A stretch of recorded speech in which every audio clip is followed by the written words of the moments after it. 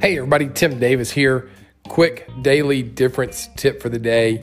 Quote is, the only person you're destined to become is the person you decide to be. So let's break that down. Who is it that you want to become in life?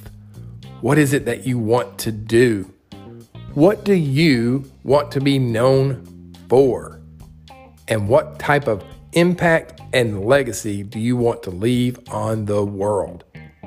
These are great questions for each one of us to ponder, to think about as we uncover the only person you are destined to become is the person you decide to be. It's a matter of choices, the decisions we make, the places we go, the books we read, the people we interact with, and the things that we do. All of those combine to make us the person that we decide to be.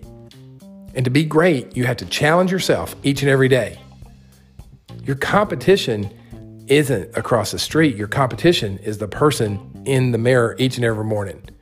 How do you become better today than you were yesterday? So I'm curious, who do you want to become in life? And what do you need to do to position yourself each and every day to get there? All right, guys, it's Tim Davis, a little daily difference on the Personal Branding Mastery Podcast. And we will be sure to share it with your friends, and we will talk to you guys real soon.